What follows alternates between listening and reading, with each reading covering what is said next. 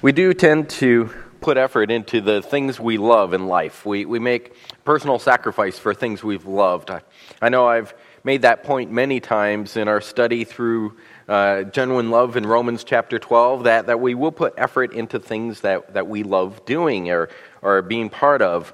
For example, Monday and Tuesday this week, once again, I found myself before the break of dawn sitting in a deer blind, hoping that some deer would walk in front of me after the sun came up. I hate getting up early. I absolutely hate getting up early, but deer hunting is one of those things I enjoy doing, so I put the effort, I make the sacrifices required to engage in it. All of us have a list of things that we will make sacrifices to do. My wife likes estate sales. She will drive out of her way to look for one when she just sees a sign alongside the road. I won't even stop if I can help it if I'm driving past one. I don't understand it. Some of you love gardening. Others, it's cooking, crafts, reading, watching sports, playing games. Whatever it is that you love, you find the means to put forth the effort to engage in it. You'll make the personal sacrifices required to engage in what you love. As I said, I've made this point many times in our series on developing genuine love, but I want us to have this idea in the forefront of our minds as we consider where the church fits into the list of the things that we love. This week we're looking at a third small New Testament letter. Last week we looked at the shortest letter in the New Testament. This week we're looking at the shortest letter in the New Testament again. And yet we're not looking at the same letter.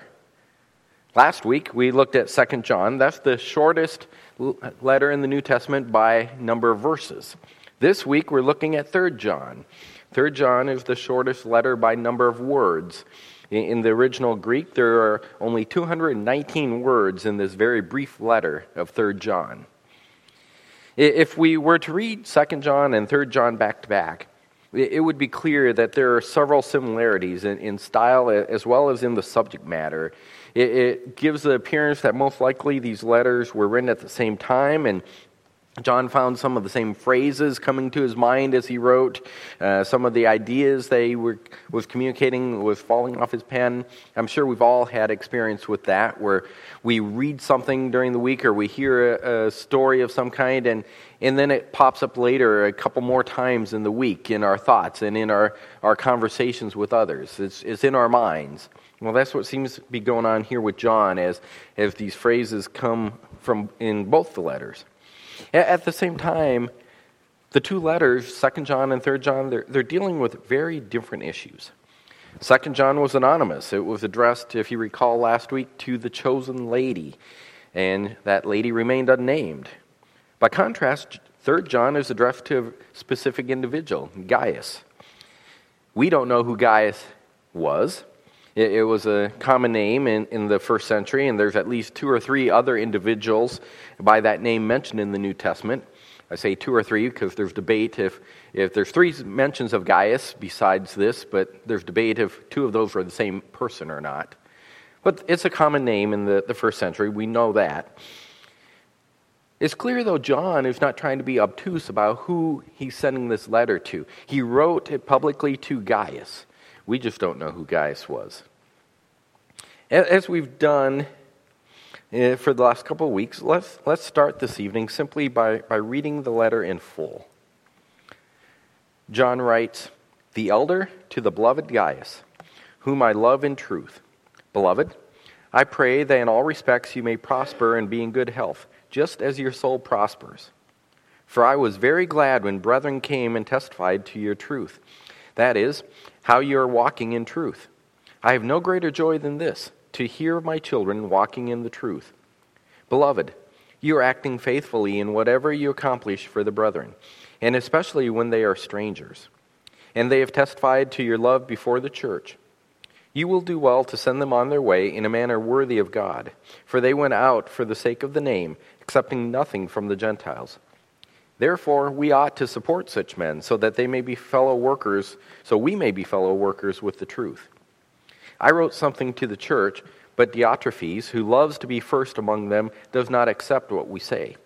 For this reason, If I come, I will call attention to his deeds which he does, unjustly accusing us with wicked words. And not satisfied with this, he himself does not receive the brethren either. And he forbids those who desire to do so and puts them out of the church.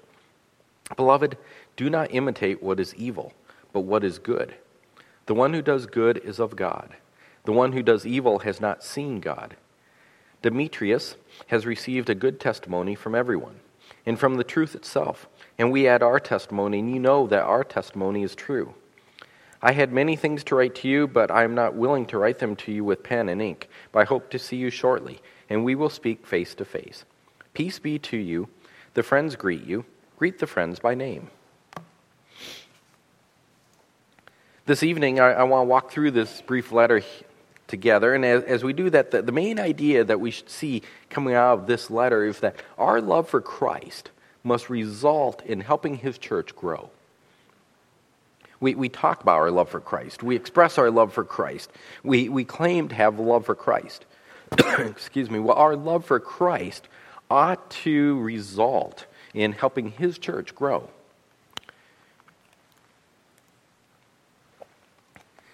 We've been dealing with genuine love for months now, and both of the short letters we've looked at in the last couple of evenings together before this also deal with love. Love keeps coming up over and over in the New Testament, if that mark of a genuine Christian. And love, again, is central in our letter. Love that produces something. Love has to accomplish something to be genuine. We must have results from our love for Christ, results that impact the growth of his church. Now, as you know, I don't normally fall into alliteration in my sermons, but I confess tonight I have. Our love for Christ must generate results, and those results are to be directed toward his church. Tonight we're going to break this letter into 4 sections and demonstrate that each of those sections shows that there's a specific result that should come from our love for Christ. So our love for Christ must result in helping his church grow. The first specific result that we can see, it's found in verses 1 through 4. That result is that we should rejoice. We rejoice in spiritual growth within the church. We rejoice. I've already mentioned that we lacked knowledge surrounding who Gaius was. John, as he wrote this, was most likely in Ephesus, but we have no idea where Gaius was located. We do know that John loved him. John even uses the same phrase they used of the elect lady in 2 John. This is the one whom I love. This is someone he has a personal connection to, a relationship with.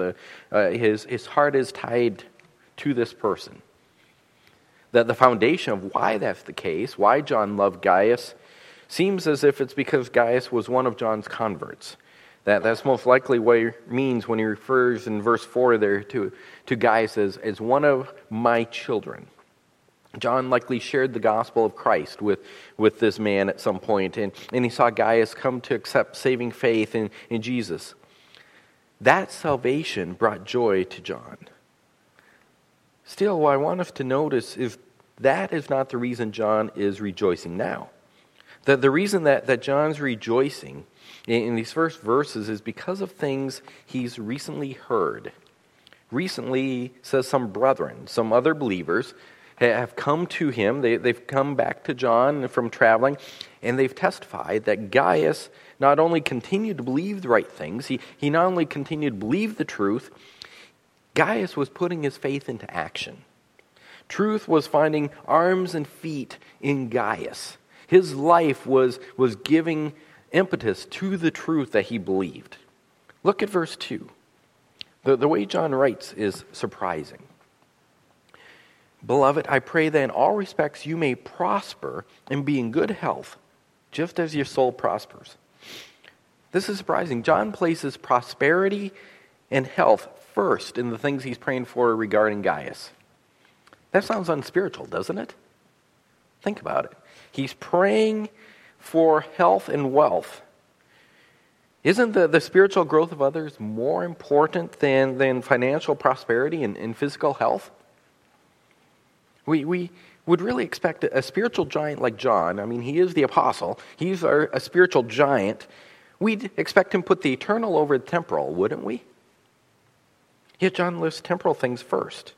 There, his first concern is prayer for Gaius. Why? Well, the reason is because Gaius' spiritual growth is a given. It's obvious from the report that John has received. Gaius displays constant spiritual growth. All John can hope for is that things will go as well for Gaius in the physical realm as they are already going in the eternal. His spiritual growth is evident to all. It's obvious as we read these first verses that John is rejoicing in the spiritual growth of Gaius. Now, Gaius is no longer part of John's assembly. Maybe he was part of John's church at one time. We, again, have no idea. As I said, John's likely overseeing the church in Ephesus at this time. But Gaius is somewhere else. Yet that doesn't diminish John's joy in hearing that Gaius is growing spiritually. His spiritual growth represents spiritual growth within the church overall, within the universal church, the body of the Lord Jesus. John rejoices in growth at that level within the church as he hears this report concerning Gaius. Before we move on, let me ask you, do you experience joy in similar fashion? Does hearing evidence about the spiritual growth of other believers bring joy to you? Is your joy the same if the believer is part of another church, or is your joy diminished when the person is not part of this church? It's certainly easier, I think, to get excited when we see someone in our church growing spiritually. And after all, we will interact with them. We frankly benefit directly from their spiritual growth. If they're growing in our church, they will serve in our church. They will do things that will benefit our lives directly. Well, there should be just as much joy over someone showing spiritual growth in another church as there is someone growing spiritually in the pew down from us. We should rejoice when we see spiritual growth or hear spiritual growth in believers because it strengthens the church of Jesus Christ overall. Our love for Christ must result in helping his church grow. The first specific result is that we rejoice. We rejoice. We rejoice in spiritual growth within the church. In verses 5 through 8, we see a second specific response, or a second result. We respond. That's number 2. We respond. We respond to physical needs in the church. Physical needs. The specific thing that John heard about Gaius is that Gaius has shown hospitality to these brethren who are now reporting John. These brethren had traveled to the city where Gaius lived, and Gaius provided hospitality. Gaius had willingly put them up, and he had provided for their physical needs, their room and their board. Last week, if you were here, you remember that we talked about how important hospitality was in the early church.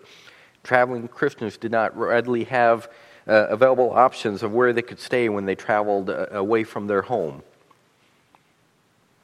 Hotels were few and far between, and they were not very reputable if they did exist. So traveling Christians depended on other Christians to house them. Well, these traveling brethren had reported to John, along with, we read here, the entire church where John was at, the church that John is overseeing. They'd come back and told this whole church what Gaius had done, that Gaius had supported them, that he had shown hospitality to them, he had housed them. Significantly, he had done this even though the entire group were strangers to him when they arrived. These were not people he knew. We should note in verse 5 that John writes that you are acting faithfully by doing this. That word, or the wording there, indicates that what Gaius had done, his actions had sprung out of his faith. He had showed this hospitality because of his faith in Christ. He writes in the present tense, and that indicates that this action was in keeping with an habitual behavior. This is what Gaius normally was doing. He was accustomed to showing Christian love, and Christian love included hospitality, even to strangers, those he had no connection to other than the fact that they were one of Christ. Why was this his behavior? Because guys recognized that these men were not merely travelers who happened to be Christians. These were men traveling because they were Christians. Let me say that again, they were not merely Christians. They were traveling because they were Christian. They were traveling as teachers and evangelists. They were taking the name of Christ to the surrounding areas. They were helping the church expand. Paul labels such men in Ephesians chapter 4, verse 11 as gifts that God gives to the church. He gives apostles, he gives also evangelists and teachers. So helping them was helping the church. In the very same fashion that the lady in 2 John joined in the fellowship with false teachers when she housed them, well, Gaius here is joining as a fellow worker in the gospel ministry of these men as he houses them. He's working together with them because they carry the name of Christ forth. They're traveling because they're Christians, to carry the name of Christ. They went out, verse 7 says, for the sake of the name. And there's only one name that is above all names, is Jesus Christ. They're engaged in Christian work. Furthermore, he says John notes that they're also following the example of Paul. They follow the example of Paul by accepting nothing from the Gentiles.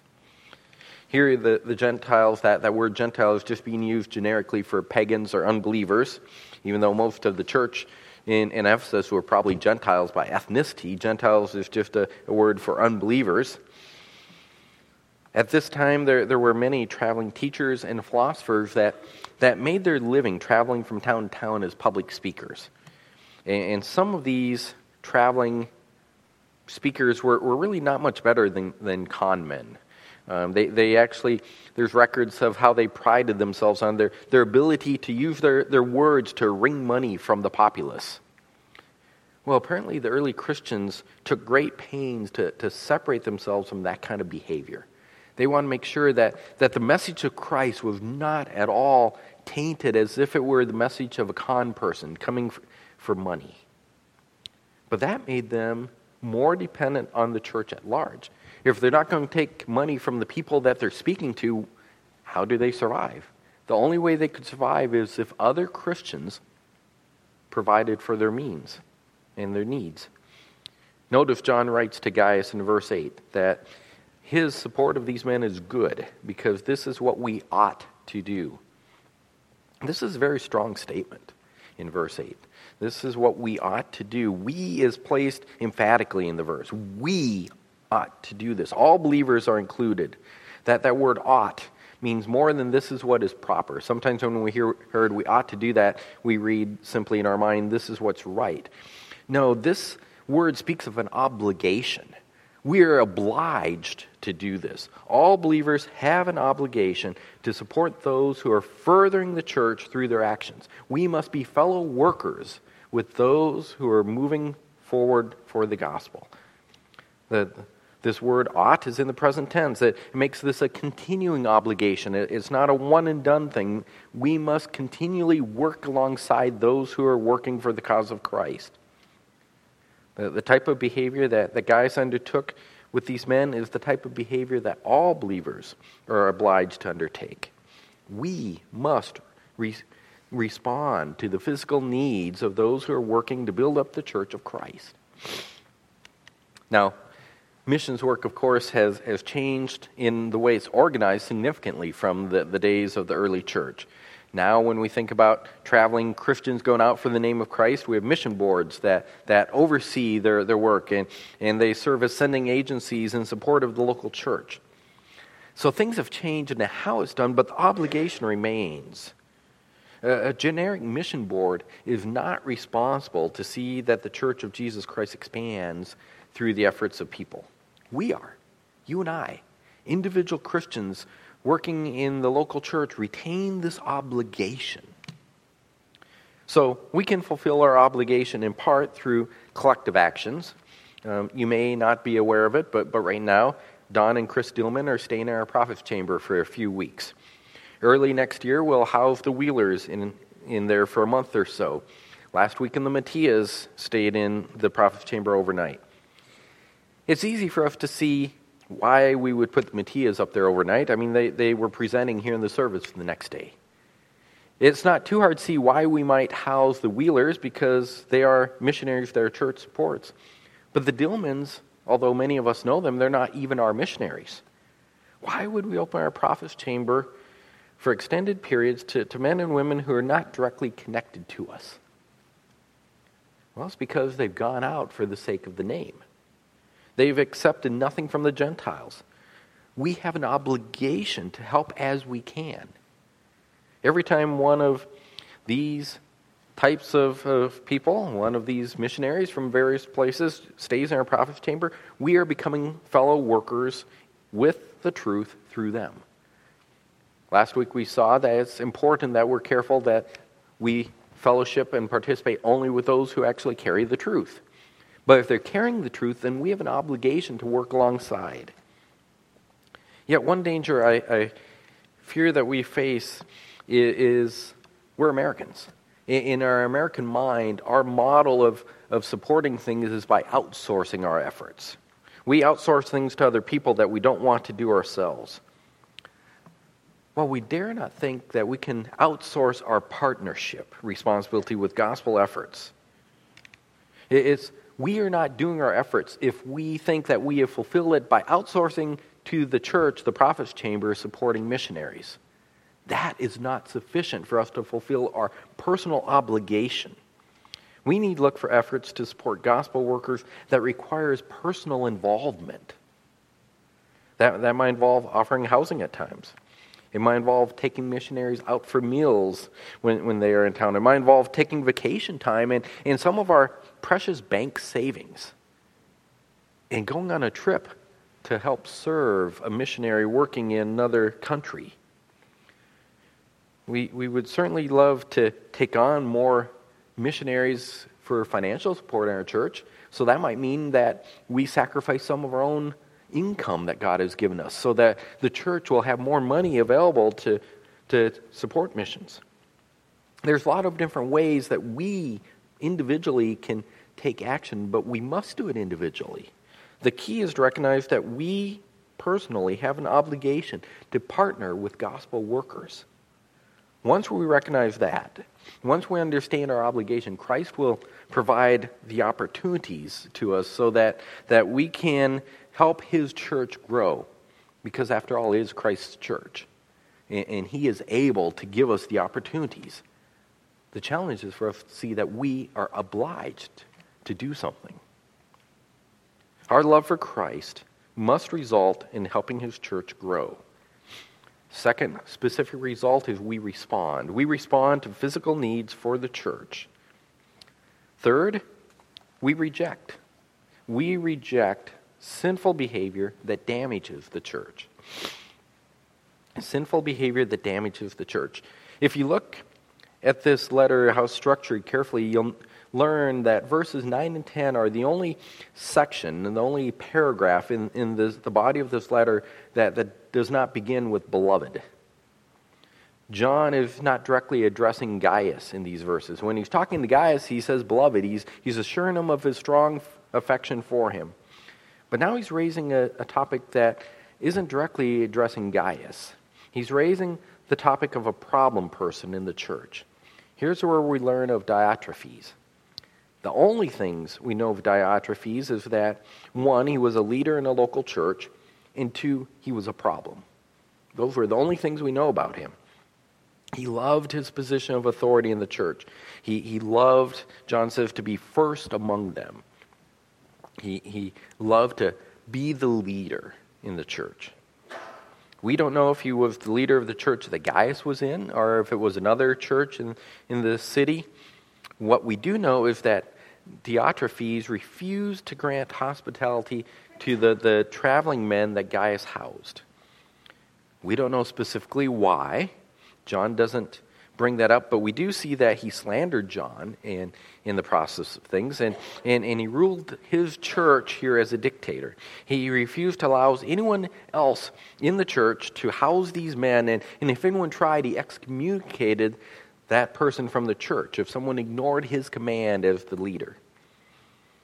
Now, I would assume that meant that if Gaius had been a member of Diotrephes' church, by the time he received this letter, he no longer was, because he would have been excommunicated. We don't know how that all played out. What we do know is Diotrephes was bad news. His rejection of these men was a rejection of John and John's authority as an apostle. These men had clearly come from John and John's church. That's why they're reporting back to John about what treatment they received from Gaius. Several times in John's gospel, John equates receiving someone sent as receiving the person who sent him. For example, in John 5, verse 23, Christ speaks, and he says, "So that all will honor the Son, even as they honor the Father. He who does not honor the Son does not honor the Father who sent him." Receiving the Son is equivalent to receiving the Father. Similarly, in John 12, 44 and 45, Jesus cries out and says, "He who believes in me does not believe in me, but in him who sent me. And he who sees me sees the one who sent me." There's, again, the equivalence between the one who sent and the one who was sent. John 13:20, "Truly, truly, I say to you, he who receives whomever I send receives me. And he who receives me receives him who sent me." This equivalence between the one who sends and the one who receives the one who was sent. So you get the idea. John had sent these men. Diotrephes rejected them. That was a rejection of John. John was the sender. By rejecting those who were sent, he's rejecting the sender. Diotrephes' actions are sinful. Yet John doesn't deal with the issue of Diotrephes and his sin here. He just assures Gaius that when he comes, he will do so. All John is doing is acknowledging the issue, letting Gaius know that he is aware of both Diotrephes and the fact that Gaius acted against Diotrephes' command. Implied in these two verses is John's approval of Gaius' actions. But he doesn't directly deal with the sin itself. Gaius saw that Diotrephes' position hurt the church. If all the believers in the town had followed Diotrephes' position and listened to his command, the work of these men would have been hindered. The progress of the church overall to expand would have been curtailed because the teaching and the preaching of these men would not have been possible. They would have had to return home sooner. Gaius acted on their behalf, and John approves. Diotrephes rejected these men, and John condemns. That's what he's trying to communicate here in these two verses. Now, I'm not going to linger on this point, but we should recognize that we do need to reject sinful behavior that damages the church. Church history is littered with men who have done great damage to the cause of Christ through their pride-filled dictatorial behavior. Sin loves to seek being first place, that goal of being first. Such behavior, that prideful behavior, always damages the church. It runs completely contrary to the character qualities of biblical leadership that are found throughout the New Testament. Still, in our sin-filled world, it's not surprising, really, that this kind of sinful behavior can find its way into the church. After all, that if you look through the world, those who rise to prominence tend to have the characteristic of self-promotion.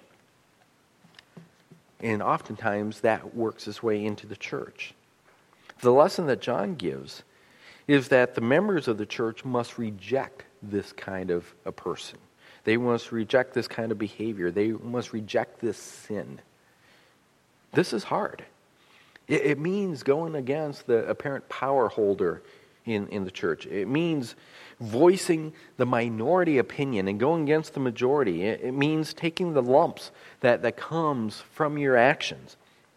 It means trusting God.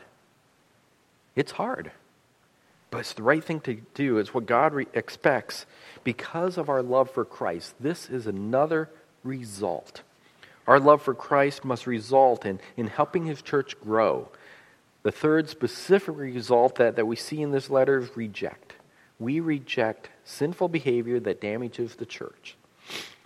The fourth result comes out of verses 11 through 12, and that is that we replicate. We replicate actions that build up the church. In verse 11, we encounter the sole command in the entire letter. We have this whole letter with one command: do not imitate what is evil, but what is good. This command comes right after another address of beloved. Having brought up Diotrephes, John seeks to assure Gaius of his affection for him. Yet he also recognizes that Gaius faces a spiritual danger. The influence of Diotrephes is ongoing. The pressure that this leader is creating in his church and throughout the city, that influence will not wane. Gaius must hold firm. He must do what is right ongoing. He did it once. He did it when these traveling men came through. He held firm then, and he did what was right. But what will happen when the next issue arises? Because now Gaius has felt all the lumps that come from standing against Diotrephes. What will happen this time when he has to stand up again? Will Gaius prove true again and again? John hopes so. So he gives Gaius this advice in the form of command. The command is to imitate what is good, not what is evil. The word that John uses is the Greek word from which mimic is derived in our language. It involves taking efforts to copy a pattern through our own efforts, our own actions, to mimic something. He is to mimic what is good, not what is evil. We've all seen kids do this, right? We've all seen kids mimic someone. A young person selects a basketball player who he thinks is the best player in the game, and he watches how that player dribbles and how that player passes and how that player shoots. He studies his form, and he tries to copy that player as perfectly as possible. Sometimes he takes the mimicking even further by adopting the way the player talks and walks when he's off the court. The young person wants to be just like that model player. Well, adults can fall prone to the same behavior. Adults want to act in a manner that receives acceptance from others. So adults tend to mimic that which is accepted. And we sometimes laugh in pastors' conferences at how in the evangelical world it became edgy a decade ago to wear blue jeans and flannel shirts to preach. It was edgy until everybody wore the same thing. We all tend to mimic what is accepted. We still do that as adults. Gaius could fall into this temptation to mimic what was acceptable, so John writes to him that he should not look to Diotrephes for his pattern of behavior. Diotrephes appears to have power, but he's proven by his rejection of John that he is not even saved. Gaius is to look for those who do right for patterns to mimic, not for one who does evil like Diotrephes. Look elsewhere. This is where John then brings another name into the letter, Demetrius. Outside of verse 12, we have no further knowledge of this man Demetrius. The only other Demetrius in the Bible is the silversmith in Ephesus who led the riot against Paul in Acts chapter 19. And the reality is it might appeal to our fantasies that this Demetrius that led this riot against Paul and brought him into the big amphitheater and tried to get him put to death became saved somewhere down the road hearing the gospel and became a servant of the church. I'm not saying that God could not do such a thing, but we have no reason to think that's the case here. That would just be two names being the same and drawing a large set of connections that may or may not have any reason to exist. All we know is that Demetrius is a man with a good reputation. John points to him and he says, this is one who is good. Everyone who knows him says the same thing. Everyone testifies, witnesses to that fact. That word testimony comes up many times in verse 12. There's a testimony about this man. He has a good reputation. Everyone knows that. Even the truth itself bears witness to him because he does what the truth says a good person should do. And then John points to himself and he points to his church. We testify to his character. It's possible that Demetrius is the one who carried this letter to Gaius, but that's speculation. All we know is that in some way, Gaius is going to have an opportunity to observe Demetrius. And as he does, he will see that this is a man who builds up the church for the sake of Jesus Christ. The implication is that this is the kind of man that Gaius should pattern himself after when he seeks to mimic someone who does good. Of course, our Lord is our ultimate pattern. We are to follow Christ. But the reality is we need flesh and blood examples. We need people that will serve as our patterns. We will naturally find ourselves copying others. It's in our very nature. The warning that we need to take is that we need to choose carefully who we will mimic, who we will choose patterns from, and then follow those people. We need to look who, if we replicate their pattern, will allow us to build up the church. That means we want to mimic men and women who are already building up the church. These will not be men and women who are promoting themselves. These will be men and women who are promoting Jesus Christ. These will not be men and women who have the respect of the world. They will likely not have positions of power or authority. They will be humble servants serving the Lord however they can. That's who we are to identify and mimic. Examine yourself tonight. Are your actions building up the church of Jesus Christ? Are you strengthening his body with the strength, the energy, the finances, everything he's given you? Are you building up his church? If not, then you need to select a pattern for your life and make some changes. I want to be like someone who is doing this. Find someone that you know that is building up the church of Christ and make intentional changes to do what that person is doing. After all, even as you're looking at others to pattern yourself after, there's likely someone who is using you as a pattern. If you're not building up the church of Christ, that means trickling down from you. Others are not either. One of the sad things that I've observed over the years is the problem of longtime Christians setting bad patterns for new believers. New believers are hungry to please Christ. They seek opportunities to learn and grow. They come to every service. They joyfully join in on the prayer meetings. They don't care if they know the proper way to pray or not. They show up for activities like work days in the church. They just want to help any way they can. And as they do all these things, they begin to notice that those who have been saved longer don't do these same things. People refrain from praying in groups. People don't jump to read scripture in Sunday school. People skip church service. People behave differently than what these new believers expect. But since they've been saved longer, the new believer sees them as a pattern for what their Christian life should look like. Now, we tend to explain this phenomenon by saying that the new believer has burned himself out with his early excitement. You know, the new believer was just so excited, he jumped in too far and did too much and he burned out. That's why he's no longer doing all these things. I don't see anywhere in Scripture that matches up to that assessment.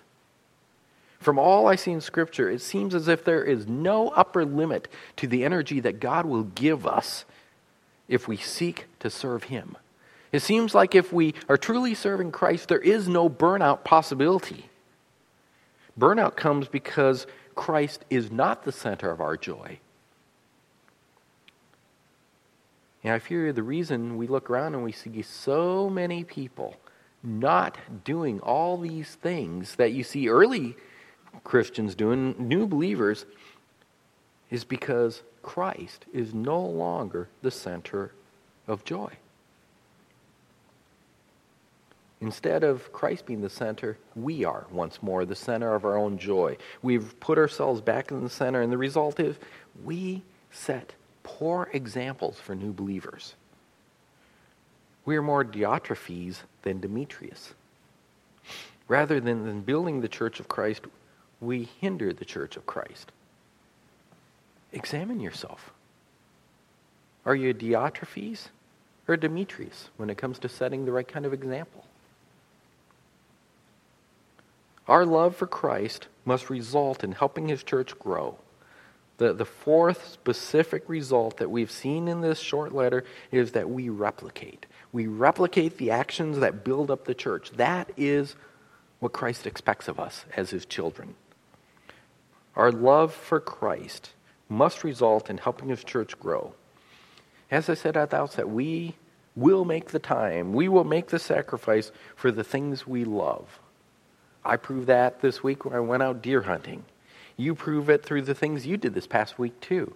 You did things that you loved. You made the time for it. You made the sacrifices required. The question is whether our week also proved our love for Christ. Did we sacrifice for things that resulted in building up his church? In the shortest letter in the New Testament, we see 4 specific results that we should find in our lives because of our love for Christ. 4 results that will help his church grow. 1, we rejoice. We rejoice in the spiritual growth within the church. 2, we respond. We respond to the physical needs for the church. 3, we reject. We reject sinful behavior that damages the church. And then 4, we replicate. We replicate actions that build up the church. 4 results that should be found in our lives because of our love for Christ. Our love for Christ must result in helping his church grow. Let's pray. Father, we've spent this time in this little